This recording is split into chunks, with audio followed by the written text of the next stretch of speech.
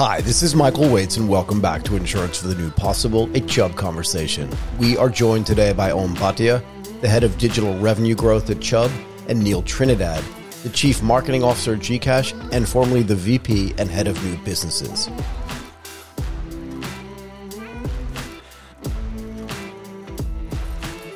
Thank you both so much for doing this. How are you doing, by the way? Awesome. Very happy to be here. How was your flight? It was good. It was better than expected. How far is it from the Philippines to here? It's about 3.5 hours. Okay, so today it was fast. It was around 3 hours. So it's not that bad, actually. Yeah. Where were you coming from? I'm based in this office. You're leaving today, though. I am. Like that. And welcome to Chubb office. It's such a nice office. I'm so impressed. The coffee's fantastic. Everybody says this about the coffee. It's so fancy. Yeah, that's right. The first thing we do is bring people coffee from our barista to make sure they like the office. They feel comfortable. Yeah. I love it. Okay, look, before we get into the central part of this conversation, why don't we get a little bit of your background for some context? And let's start with you. Sure. Thank you. So I've been in insurance and banking industry for 18 years. Okay. And I've done everything from digital transformation to digital distribution and everything in between.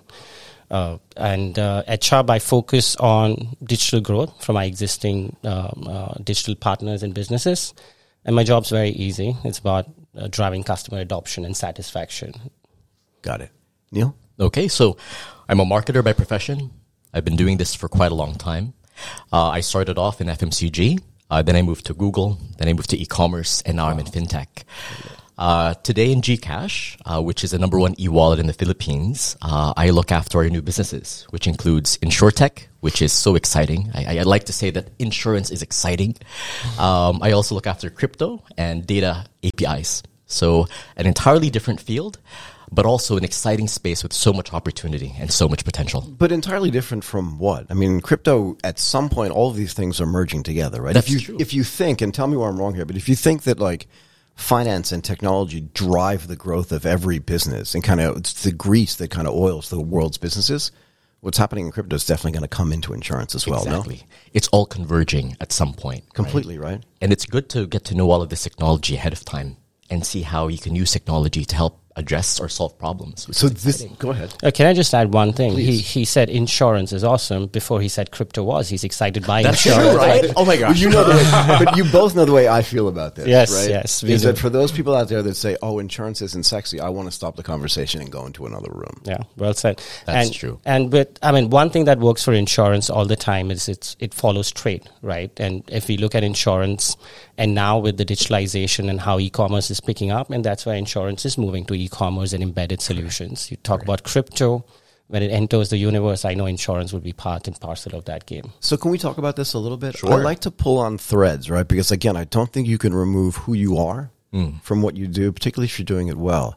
But how do you get from fast-moving consumer goods into insurance? Because you go, FMCG into Google, Into e-commerce. into e-commerce, Into now InsurTech. into insurance. And I feel like you're just going to drill down back into e-commerce, into Google, which is essentially a data and advertising company and marketing. Correct. Back into FMCG, which gets you to relevance. And something I think you like to say, which is insurance goes to where the people are. Yeah. And the people are there in FMCG and e-commerce. So how did that happen? Yeah. So I think at the end of the day, right, I've moved different industries, but the principles always remain the same. What is that? And that's you need to understand who your consumer is, what their barriers are, and what is a problem that you believe you can solve. At the end of the day, insurance is not always top of mind. Let's face it, the Philippines today, 110 million people, Right. 2% insurance penetration. So even if there's 80% awareness, at 2% penetration, it shows you that there's so many barriers, right? So what I love about this job is trying to understand what are those barriers and how can we work together with partners like Chubb to address them. So can I ask this, though? What drives penetration? And I want to give a little bit of context to this as well. Because I want, it's not just a do I know about this product thing. Is there a GDP per capita issue as well, where financial services at scale, but insurance in particular, become relevant once you have something to protect? Is that fair? That's a great question. And I think how insurance was probably 10 years ago was comprehensive insurance at a certain price point. That's not affordable when we talk about GDP. Right. What is happening right now is people, while earning and making e-commerce transactions, are using a lot of their hard-earned money to buy things and improve their lifestyles. And that's where insurance is now seeping in, becoming micro and trying to adopt to that needs and those lifestyles and protect them because they are very important. So Right. from comprehensive moving down to the relevance and the product that people are currently consuming. The Philippines is an underinsured country. The average daily wage earner earns $10 a day. Got it. Right? $10 a day. We call them the hustling mass. They work really hard, but they are a sickness away from poverty. And they cannot afford the expensive comprehensive insurance plans. But the magic is in understanding how can you make insurance part of their everyday use cases.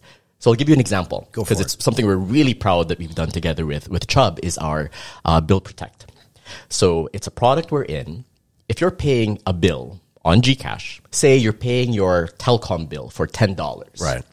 For less than 1% premium or 10 US cents, you can get insured with personal accident coverage of up to 36 times your bill amount for the next 30 days. So you'll get around $360 worth of insurance coverage for 30 days. And the magic about this is it's a seamless part of the user journey.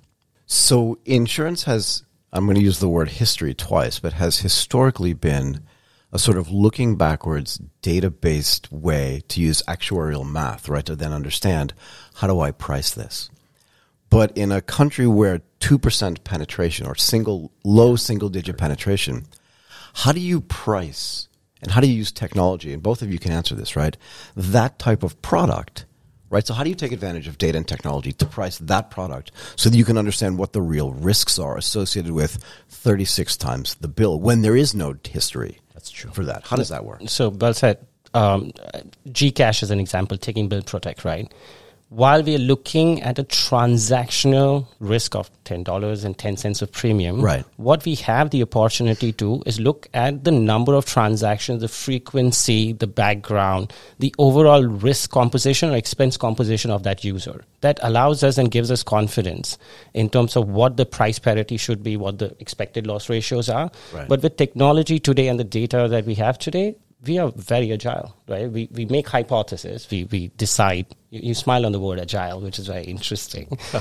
No, because I'm just thinking about the next. I'm smiling about something else, but agile I do completely understand. But go ahead, because there's so much here. Yeah. So the amount of data that we have and the technology being agile allows us to flexibly keep adjusting our proposition, our price, even our coverages from time to time, because it's important to be relevant, and relevant not just in a journey, but relevant to that customer, from where the customer background comes from. That's so true. If you look at Gcash today, Gcash has 66 million users. That's 80% of the adult population in the Philippines. Right.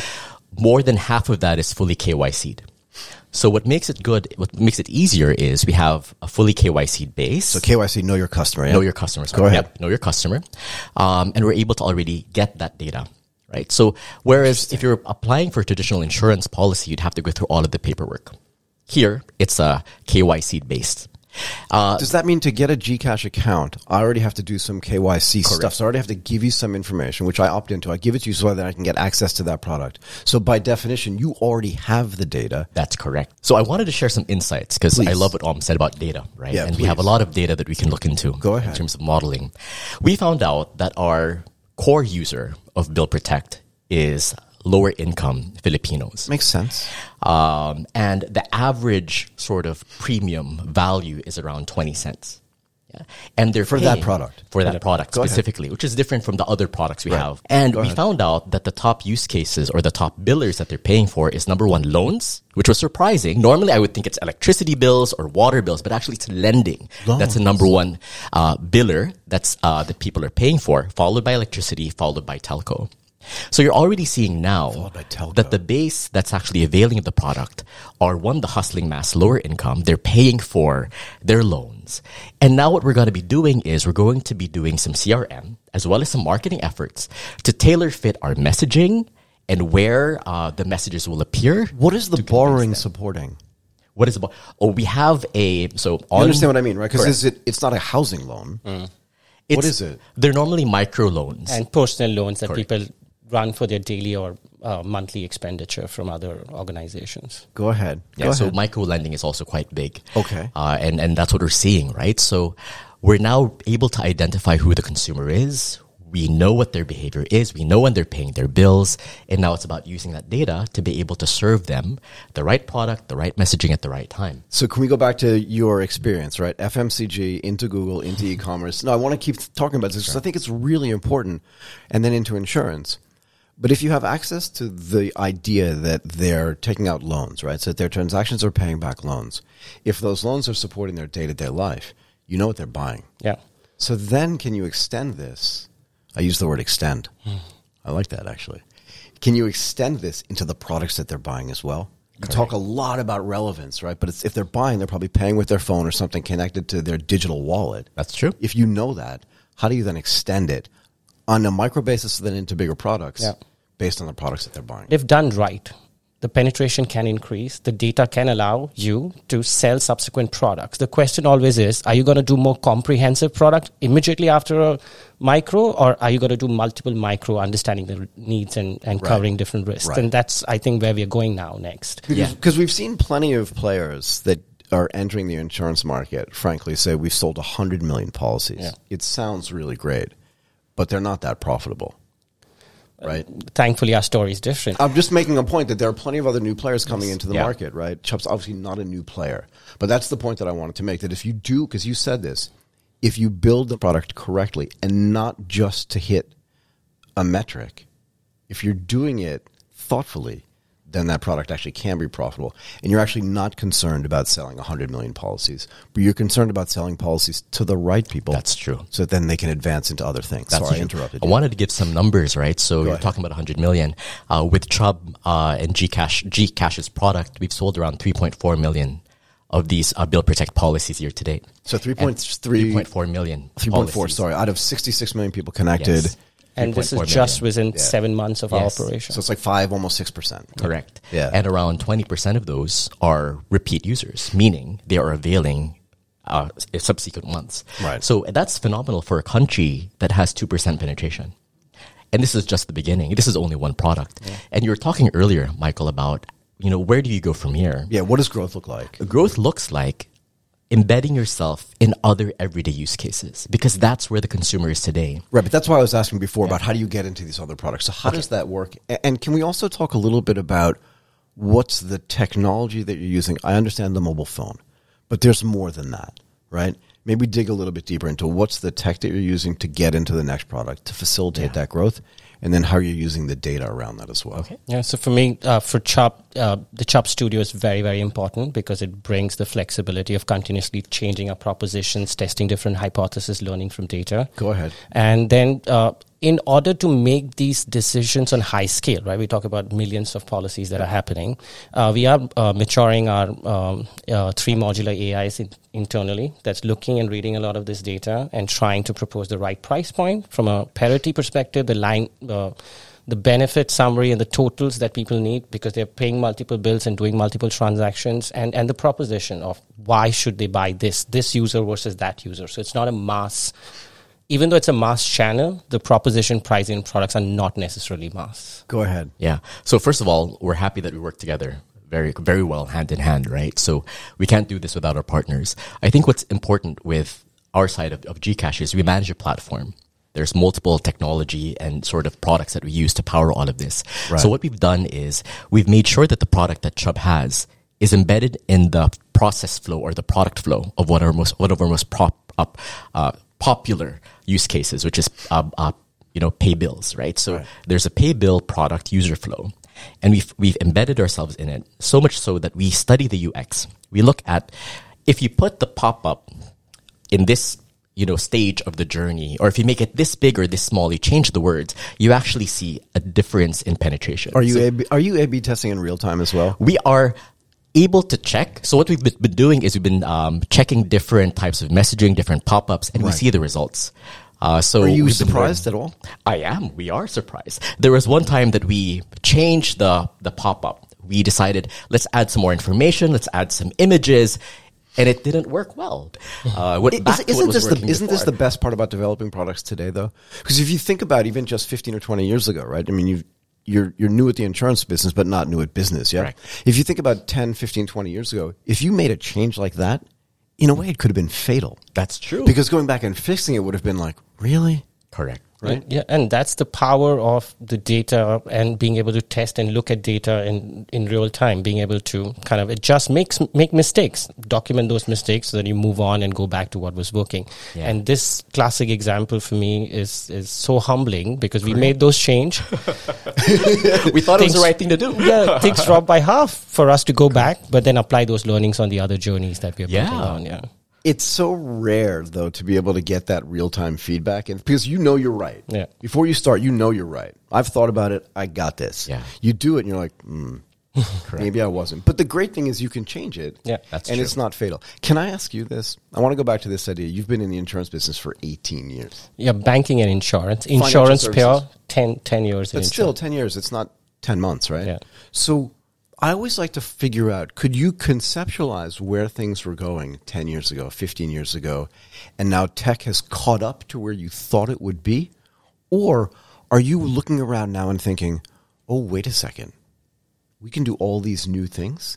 Do you know what I mean? And that's for both of you, actually. That's a great question. Yeah. I think partner or micro insurance or embedded insurance has evolved, right? Sure.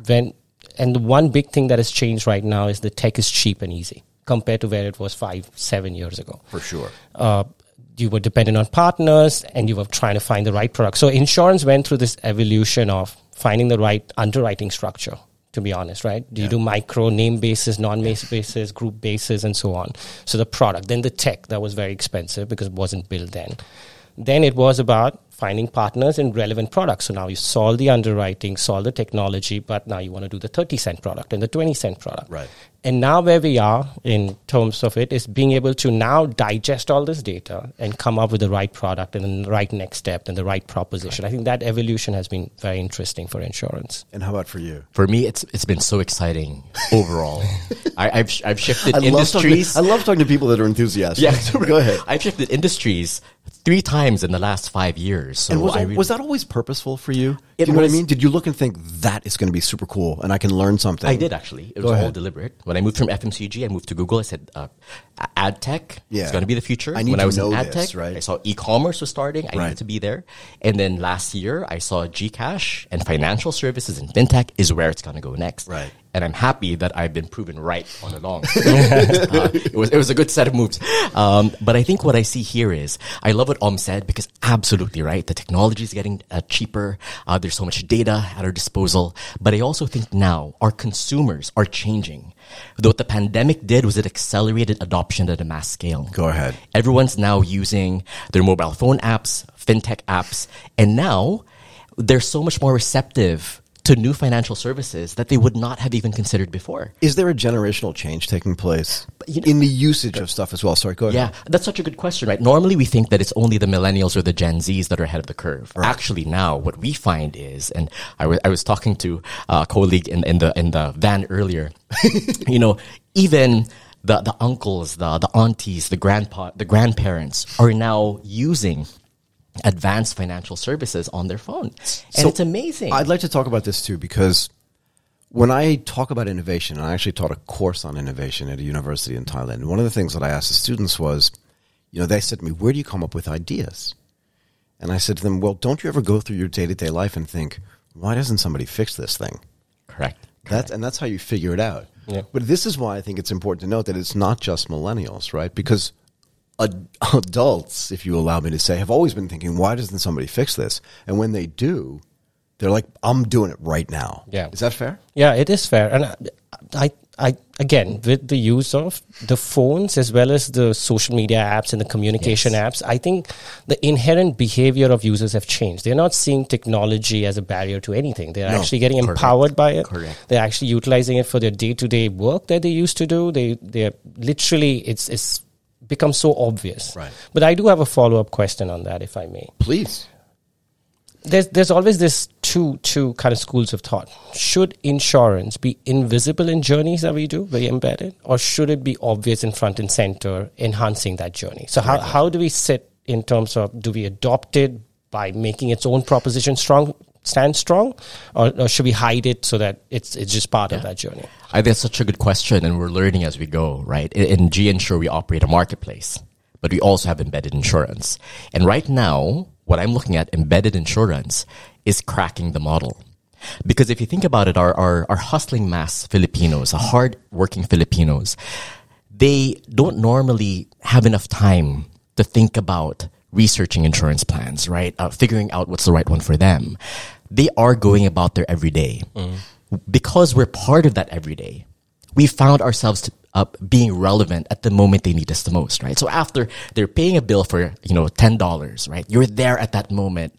It's pre-ticked. It goes, if you proceed, you're going to get insurance coverage 36 times your bill amount.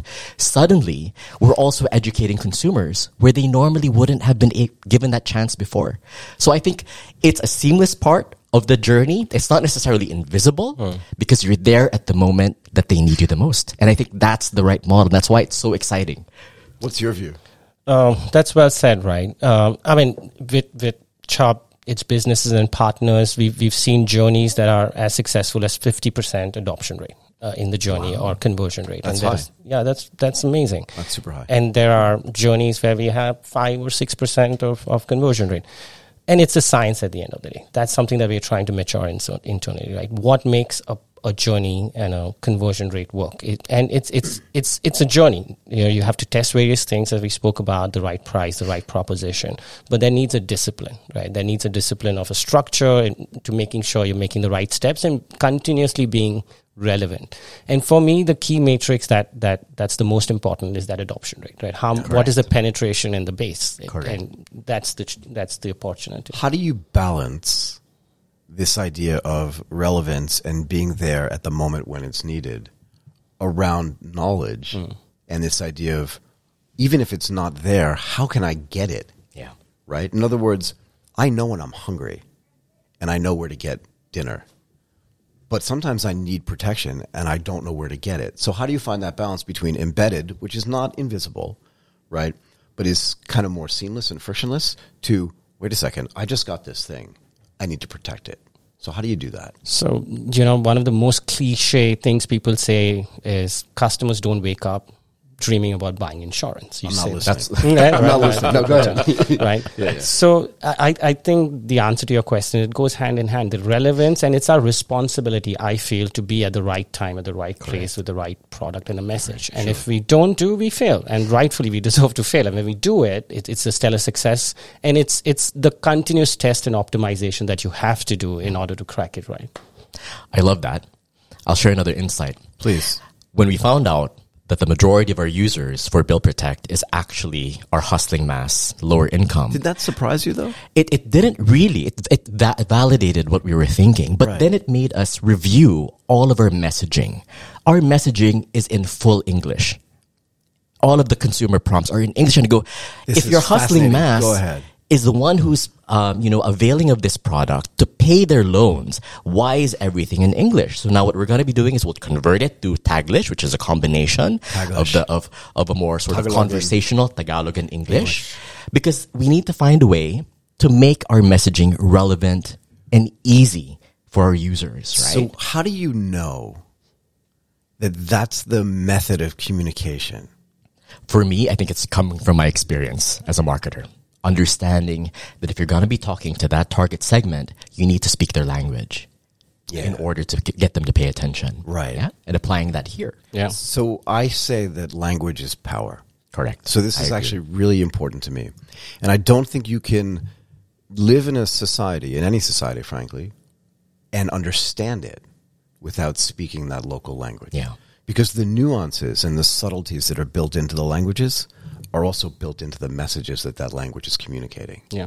Is that fair? Yeah, localizing what we're trying to protect, how we're trying to communicate is extremely important. So many a times, even a product naming convention, not just the commentary and the proposition around it, is as local and as obvious and as relevant to that journey as possible. Right. And we have to agree, the use case that you said, people who are paying loans, the hustling mass, they deserve to be spoken differently. The product we deserve to give them the right protection and a message that's protecting their loans versus somebody who is paying school fees or transportation fees or the other utility bills and so on. Yeah, I mean, can I say this? We often talk about financial literacy. Absolutely. But maybe it's flipped on its head. Maybe the messaging is not literally, what's the right word? It's not being financially literate to the people that are actually trying to use it because you're not speaking in their language, in quotes. Does that make sense? It makes a lot of sense. I think in my many years as a marketer, I've realized that it's not just the message, but how you say it that really matters the most. And I think that as we're going through this journey, it's getting those consumer insights and matching that with some testing to see what'll really work. Yeah, I mean, I love saying this, right? So my grandfather, and I love quoting my grandfather because he was a great guy, but my grandfather used to say, it's not what you say that matters. Yes. It's how you say it. How you say it, absolutely. Yeah. And I think that that's really super important. Can we talk about partnerships for a moment? When you're sitting there at scale, right, at 35,000 feet and thinking, who would make a great partner? What are you looking for? And I want to know from you too, because it's the flip side, right? Yeah. But I'm curious to start here. That's such a great question. I think for us, the partnership comes down to partners who have built trust and faith in their customers, right? Okay. Who the customers rely on, whether it's day to day, whether it's financial solutions, whether it's other solutions. It's all about one, scale, second, relevance, and we always value check ourselves. Can we make our partner's proposition better? By us adding ourselves to it, can we add value? Can we continue the trust their customers have in them? If they have the volume and the relevance and the trust, but we can't add value to their journey, it's probably not somewhere we will raise our hands and be there. In reverse, actually, it's probably detrimental to both sides. Yeah. I mean, for us at Gcash, we're very fortunate that we get to work with Chubb. And what we found about what's working in this relationship is there's a common goal to really see how we can develop products that will help address the needs of our consumers. And there's a good balance of innovation, a good balance of willingness to take some risks and then see how it works. And the constant communication to see how can we make this product even better. And I think, and because of that, now we have a few more things up our sleeves to launch for other use cases, which we know is going to work really well as well. So that's it. That's the thing I want to ask, right? How comfortable are you with taking risk? Because every time you launch a new product today, it's a risk. That's true. Right? And then how do you match the risk between this company and this potential partner and vice versa? Yeah, again, a great question. In partnerships like Gcash, you have the foresight of a lot of insight. You kind of start learning about customers before you get into another journey, another product. Fair enough. But everything starts with a hypothesis. It's a belief system and confidence that we have in each other and the confidence the customers have with our partners. And you put those hypotheses up. And we spoke about technology and the flexibility of changing. I think the commitment between us and the partners is to be at it. Put a discipline and a structure around it and to be at it. And to make sure there's progressive improvement and there's a method to that growth. How about you? For me, I think when it comes to financial services like what we're doing, there aren't a lot of sort of rule books on how to do it. So that's what makes it exciting. I was going to say, that's the neat part about it, right? You have to test it. Oh, there's nowhere to There's look no way. So they will learn from us. And I think that's what's the most exciting thing about this is we will test it out. We will launch a product based on how our understanding of the consumer, our understanding of the industry, our understanding of the way the product works. And let's see if it works. Let's see how it works in the first few weeks. And then let's iterate as we go. And as we keep doing this, it gives us more confidence to try new things, to launch new things. Because at the end of the day, if it's working, then let's keep at it. Let's drive that mass adoption, that increase in penetration. Did you want to say something? No, I just wanted to acknowledge that. And that's where strategic or this commitment between partnerships really help, right? You know you're going to not be discouraged with a certain flattish performances because you know you are in it for the long run and you have the history and the methods to keep at it, as I said, and keep making progress. I love this idea of keeping at it. I really believe strongly that In business, you can sit on the sideline and think, let's just wait until the time is right to actually do this product or test this product, or you can actually just go into it and do it. Sure, you've got to find the right partner to do this. And I say often, no one succeeds alone. You couldn't go and do this product by yourself. And frankly, you couldn't create the product. Absolutely. Do you know what I mean? Absolutely. So it has to work that way. But you can't sit on the sideline and think, I'm just going to wait until the right moment. You're right. You have to be at it. Yeah. Because it's when you're at it that then you can take advantage of what you've already built, the 66 million customers, the studio, and then think, how do we use all of these tools that we have to then iterate around creating the products for the right people at the right time? Because if you're not in it, you're just sitting there looking, going, true. Who knows? Exactly. But let me ask you this. While you're doing that, you're thinking, and you said this, and I think you said it as well. I want to start here. If the hustling mass is not just one mass, right, but every person then becomes very different, how do you drill down even further and use the tools you're developing, whether it's today or 5 years out, to personalize that so that I don't have the same product that you have? Because even if our income is the same, we're not the same. So how does that work? Personalization of the end users is extremely important. And I that's also the responsibility that we have. And if we are part of these millions of transactions that we have and millions of users and customers that are trusting us, it's very important from a execution or conversion rate perspective to do that. Right. From us in Gcash, we're now moving into greater personalization. How does that work? So we realize we have several tech improvements that are happening. Specifically, one use case is in our CRM program. So do you build your own CRM? We do have partners that we work together, but a lot of the data that we have, the segmentation, different use cases, we feed it into our CRM. Go ahead. So much so that now we want to be able to target different types of personae and different types of users based on several factors, right? So income, what are the most common use cases? Right. To be able to serve them different types of messaging. So definitely a big opportunity is CRM. So that's how we're going to be looking at it. But later on also, as the platform continues to evolve, we're going to have greater personalization. So that'll help as well. So I think for all we know, we'll have more developments from the tech side on Gcash's end. And I think that's going to create more opportunities for even greater personalization and segmentation. And that's where a strong partner who's already so data rich and is able to segment and find the right use cases and the right needs of the customers, it's easier for us as an insurer to match that from the right coverage. The more you get involved in the insurance side of the business, do you then start hypothesizing, to use your word, about the products that could be created? Not as an insurer, right? But just thinking, wait a second, should we do it this way? And then going back and forth. Do you understand what I mean? Yeah. And saying, again, we can't do it ourselves, but we can give you this insight. Can you create a product around this? Absolutely. And I think that's where a lot of the new discussions are happening now. Right? So, I mean, it's as simple as just look at what are the top use cases that millions of Filipinos are doing today. They're sending money, they're buying load, they're paying bills, they're shopping online. Already, if you look at that, there's so many opportunities to embed insurance in that journey, right? Because they're there. Millions of transactions are there. So we just have to find a way to insert ourselves, offer the right product, be there at the moment of checkout, and there you go. It'll unlock a whole slew of opportunities. And that's why I was saying it without revealing too much. We have several things up our sleeves, which are exciting. And I'll just add to your hypothesis question and what Neil said, right? There is no ideal journey when you start. There is no ideal product. There cannot. No matter how much data you review and how much you kind of reference from history and so on.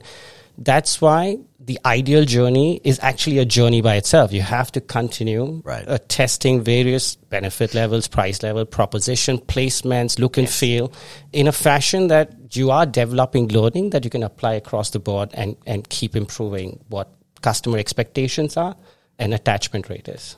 How important is it for both of you to get to a point where you can insure cohorts of people that have up until now been uninsurable? Yeah, that's such a good question, right? Because again, I was talking to somebody in India as well, and one of the things that he said to me was there's a whole cohort of people in India that's just like one illness away from poverty. That's true. Right, and we talked about this.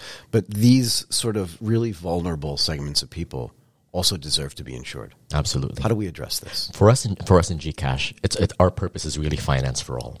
If you look at it, the Philippines has a whole population that's underbanked and unbanked. Right. People that would not have the access to even be able to get financial services. Right. And it's all about democratizing that, right? Giving them access, making it easy, driving education, giving them the right products at the right price points. Yeah. And I think it's so important, right? Insurance is so critical to protecting, lives and livelihoods.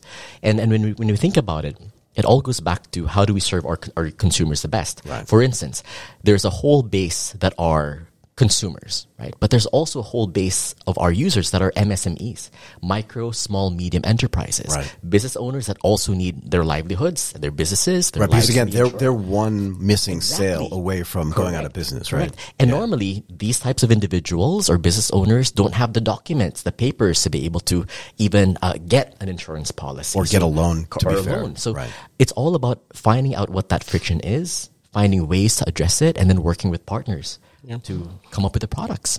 I agree. And, I look at it from two aspects. One is the awareness and the education in the audience, right. whether it's individuals or MSMEs. And the second is the access, right? Yeah, the access of insurance and the right products that meet their needs. And thankfully, technology is helping us bridge that gap. But a lot of this has to, as you said, democratize and be available in as many products, experiences, expenditure that people are doing for us to then insure them one by one and provide a better penetration of insurance. If you have people doing this on their phone, you talked about education, both of you, is there a way to provide micro snippets of knowledge as well along the way? Correct. Do you know what I mean? Yes. Because you don't want to bash people over the head with education. The one thing you definitely don't want to do is tell people they're not educated. That's true. You don't know this. You can't. There's no way to help. Yeah, but there's no way to help somebody, right? But if you can just give them little bits and pieces of information along the way, how do you figure that into the way you're building these products, but also the way you're communicating with your consumers? Yeah, I'll just add one thing. I think we were talking about it before the podcast. Perfect. The regulators in Philippines are doing a phenomenal job. How? They have the strategy paper with clear goals and guidelines of insurance penetration, awareness, micro insurance, MSMEs, as you said. So from a regulatory standpoint, there's a sense of we need to democratize this. Correct. Yes. Go ahead. They're talking about at a certain stage by, I think, 2025, 2030, they have targets of one insurance penetration. They have targets of awareness. I think they are doing a lot, enabling partners like GCash and the other financial institutions, not just to build these solutions and make them accessible, but even the presence for retail banks to be in the rural parts of Philippines for people to have access for bank accounts. Even they have done KYC digitally now, right? Correct. So there's a government service for everybody to automate KYCs. So keeping regulator at the center of it in what Philippines is doing, which is wonderful, all of us and our ecosystems then responsible to adopt and be available and deliver the promises. You've said it so well. Thank you. Right. Thankfully, I did my research. You did very clearly. And I wanted to add on to that, right? So Finlit is a huge thrust of what we do. And you're so right when you said you cannot, bash them over the head with so much information. Right. You also can't talk down to them. Nope. So it always goes back to how do you educate them at the right moment? Yeah. And within also the app, we have educational step-by-step guides. Do right? you really? So we do. So if you're... And are you moving those into Taglish as well? For some, not all. Yeah, depends again on the user, right? Yeah. But for instance, when you're clicking on a new product or a service for the first time, normally there are step-by-step guides that will help journey you along the way. I love this. That's another one. We are also looking at other ways to be able to create capsules of content or education. That's still work in development. So important, yeah. And also at the end of the day, there's a whole stream of how do we work together with government, with other institutions, with communities. So one big thrust that we're looking at also is how do we, for instance, the MSME segment, there's so many. How can you penetrate communities, drive Finlit there so that you teach a few that then can help spread the message to more. Yeah. Right? So we have to think of models that can scale. And you want to use message. your own community to educate the rest of their community as well. I mean, the network effects there are really important. Yeah. Right. I think that's what you're suggesting. The last thing I want to ask about, because you're involved in it, and I don't know what your involvement level is you talked about one of the other things is crypto. Correct. And distributed ledger technology. Right? I don't care about the level of Bitcoin. I'm actually wildly indifferent. But I think the underlying technology is going to help go a long way to democratize a lot of things. Are you working on this as well? Right now, no, But you're thinking about we're thinking about it, right? correct? That's 'Cause what I think- want to establish. I think what's important is, especially when it comes to, for instance, blockchain technology, there's so many different use cases. For sure. And it's all about deciding which use case to start off with first. Right. Right? I mean, we're at this stage right now where, we are in a bear market, but it's actually the best time now to educate, to teach, Right. I mean, to start developing products. Look, let's be clear. If you know anything about history, you know that the best time to start a business Is now. is when everything's terrible. Absolutely. Because most Absolutely. people are scared, and the fewer people that you're competing with, I mean, it's for every reason, right? Capital is going to be more of all these kinds of things matter. So you want to build in a recession and then benefit from the wave that comes when you come out of it. Is that fair? Absolutely. And it's the same thing in the crypto space, right? In other words, like I said, I don't care where Ethereum's trading. Correct. I really don't care.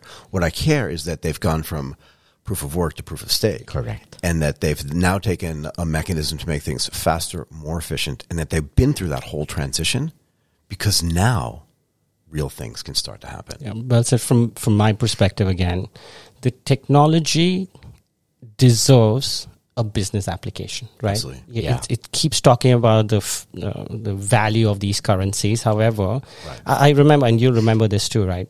3 years ago, 4 years ago, when crypto or blockchain in itself was such an important term from an insurtech and insurance domain perspective, there have been conceptualized use cases and POCs that many insurers have actually tried behind the scene, tried to digitalize their claims, automate various processes and checks and validations and so on and so forth. However, none of them actually went and happened, right? None of them actually. There was a lot of talk about it. A lot. There were a lot Full of sound POCs. and fury. Yeah, it was.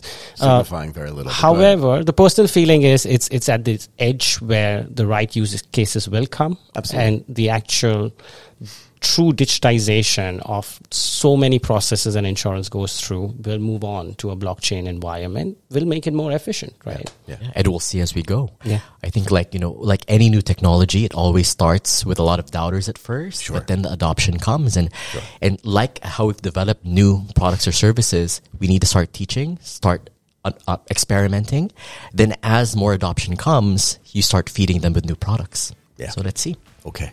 Bhatia, the head of digital revenue growth at Chubb. And Neil Trinidad, the Chief Marketing Officer at Gcash. Thank you both very Thank you. much for doing Thank this. you, Michael. Great. That was Thank awesome. you. It was a pleasure. Thanks.